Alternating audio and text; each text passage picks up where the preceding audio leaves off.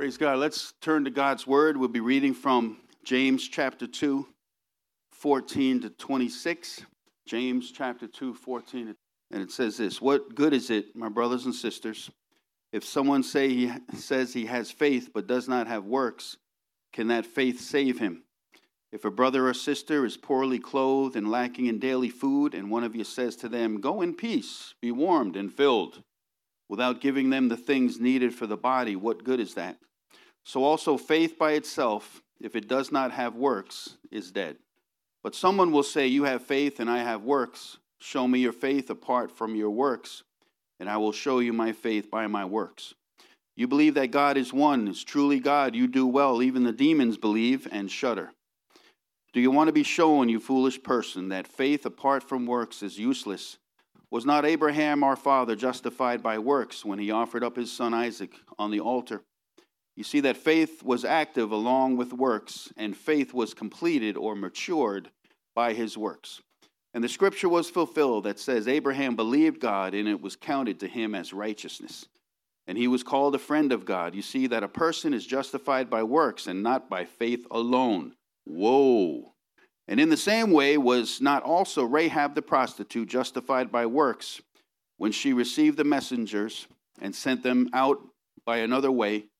For as the body apart from the spirit is dead, so also faith apart from works is dead. Lord, we thank you for your word. We thank you for the seed of God implanted in us, as James says. The seed that grows, that brings fruit of the Spirit, the fruit of righteousness, the fruit of holiness in our lives. It's nothing that we do in and of ourselves, but it's the process of your Holy Spirit sanctifying us, setting us apart, consecrating us to the work that you have for us. And we thank you, Lord, for faith. We thank you, Lord, that we come to you through faith, but by your grace. And we ask you to just teach us today how our faith and our works coincide together to bring glory to God and people to Christ. And we pray this in Jesus' name. Amen and amen. Ephesians 2, 1 to 10. It's on your spiritual formation sheet. It says, "And you were dead in the trespasses and sins in which you once walked, following the course of this world, following the prince of the power of the air, the spirit that is now at work in the sons of disobedience, among whom we all once lived in the passion of our flesh, carrying out the desires of the body and the mind, and were by nature children of wrath, like the rest of mankind. But God," we always say God has big butts, amen?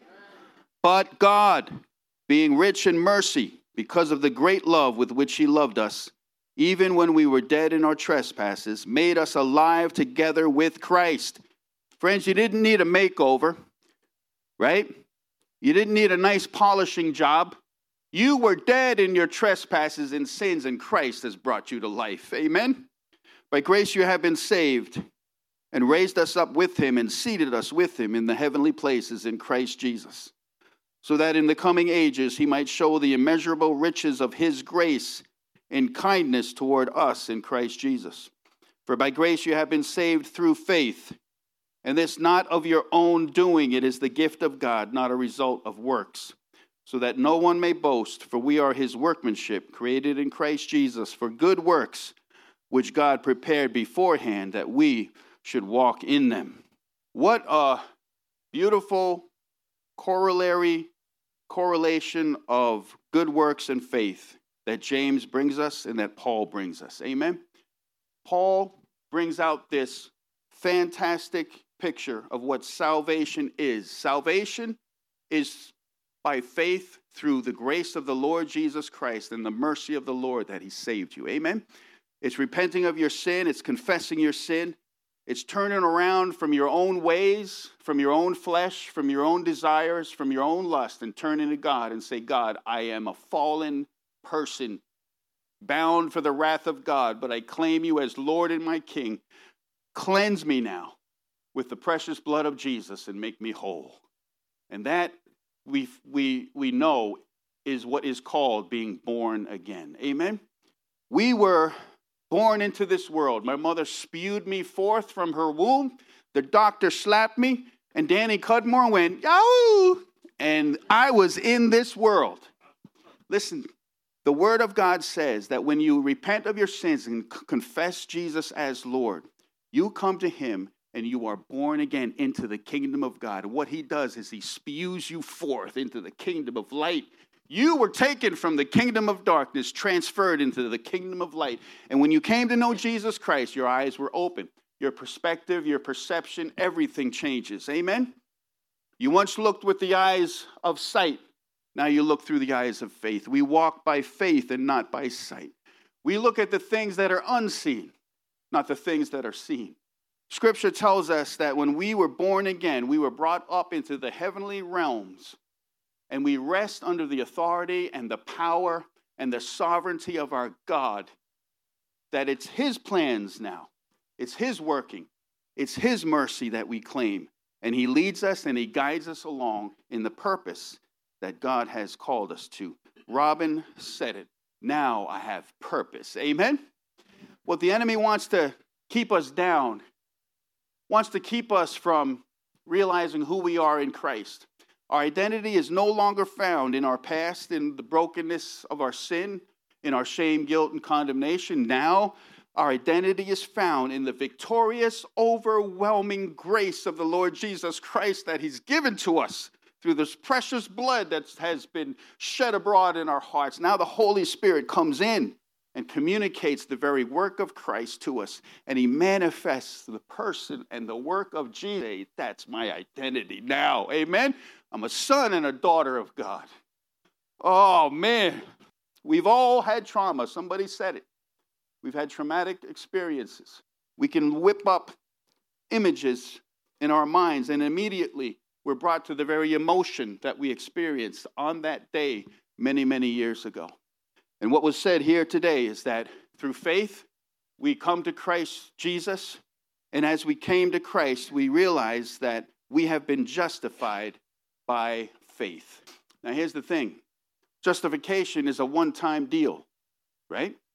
Therefore, we have been justified by faith, and now we have peace with God. Many Christians go through their week trying to justify themselves before God. They don't feel that righteousness. They don't feel that they're holy before God. It's not based on your work. It's based on the person and work of Jesus. Amen? And when you identify with him and appropriate his working, his doing, and the power of the Holy Spirit, you begin to walk in this faith life, this living faith. The seed of God was planted in you, and out of that seed comes this wonderful opportunity to walk in the presence and the purpose of God and to find out why you were created. You ever looked in the mirror and say, what am I doing here? What does my life amount to? What does God have for me? You're not going to find your destiny and purpose based on what people have said to you in the past. Robin brought that out. Amen? You might have been called a loser. You might have been called things that come up in your mind, and the devil throws that against you as an accuser and a slanderer. We know through faith in the character and nature of God, in the Word of God, that the very native language of the enemy of our soul is deceit and lies. But yet we take time to listen to him a lot, don't we? Our church is engaged in this identity spirituality. Not identity politics, but identity spirituality. And that is that we identify with what Christ says about us now, person and work of Jesus. We identify as the son and daughter of God. Every victory that he won on the cross is ours. Every spiritual blessing in heavenly places is yours today because of what Christ. Doesn't that thrill you? When you're going through your day and you're wondering, how in blue blazes am I going to make it? Say, I have all the victory and all the blessing and all the favor of God now in heavenly places through the authority and the power. Faith is the victory that overcomes. Now, we engage in faith every day, don't you? You drive down the road, you're going this way, a car is coming this way. You have kind of faith and trust that that car on the other side of the lane is not going to come over and run head on into you, don't you? We work in the area of faith all the time. You get on an elevator and you push a button up to the 80th floor. I usually pray a lot. But we just have a faith about things. But yet when it comes to the Word of God, why do we doubt the character and the nature of God who loves us so much, where we cannot put our faith in God? Faith in God moves a mountain. The Bible says that Abraham believed God, and it was credited. It was put on his account. He was righteous. Have you experienced that? Romans chapter 3 and 4, it speaks about this fact, that this story, this experience of Abraham was not just for Abraham, but for us today. That when we believe God and put our faith and trust in God, it's credited to us as righteous. Go figure. He who knew no sin became sin for us. That today, individually and as the church of God, we are the very righteous. Now, the Holy Spirit asks us to live up to our identity. Amen? Live in the identity that God has given. Friends, if you're wondering about your faith, and you're wondering if you're saved, and you're wondering if you have an assurance of salvation, how do we know that we are saved, and that if we died this morning, we would be with Christ, absent from the body, present with the Lord? How do we know that? Faith. All right, where's the assurance come? I'm going to go and ask this man, the bearded wonder, right here.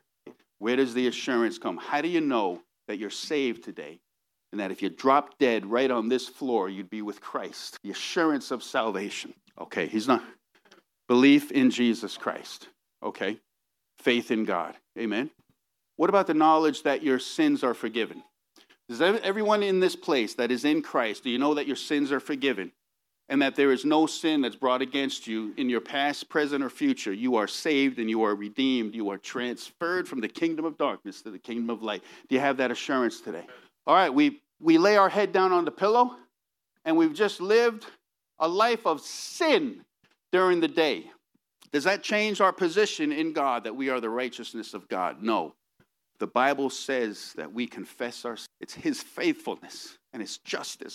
He's just to forgive us the penalty of sin and to cleanse us from all unrighteousness, the power of sin over our hearts. And that's the assurance of the Holy Spirit. Amen? The Holy Spirit communes with you and says you can make it. This is what I think about you. This is the promises of God for your life. This is how you live out this life in faith. And the overabundance of this, the living out the promises of God in our lives, creates this opportunity for good works. Why do we do good works? Obedience, okay. He tells us to, right on, to show Jesus love. Show Jesus love to people, yes.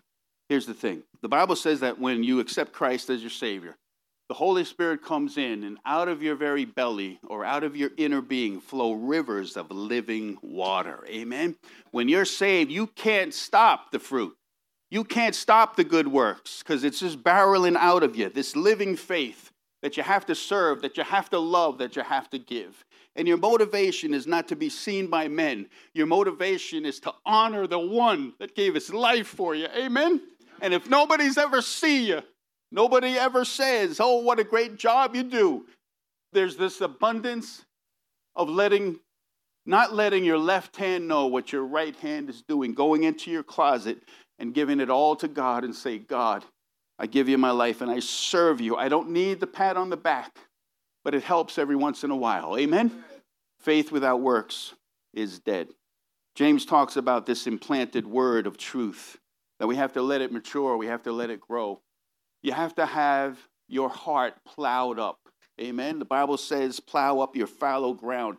The hardness of your heart, the callousness of your heart, where you say to God, talk to the hand, and then talk to the elbow. All right? Talk to the shoulder. Don't talk to me at all. There's a hardness in our heart naturally because of our sinful nature that we need to give over to God. And usually when we read this scripture verse that we read from James, we have an idea of other people, right? Oh, Lord, bless Harvey. He's not really doing all the good works that he should do. Oh, bless him. You know, what about old Gertrude? You know, she misses all those Sunday services. Oh, man.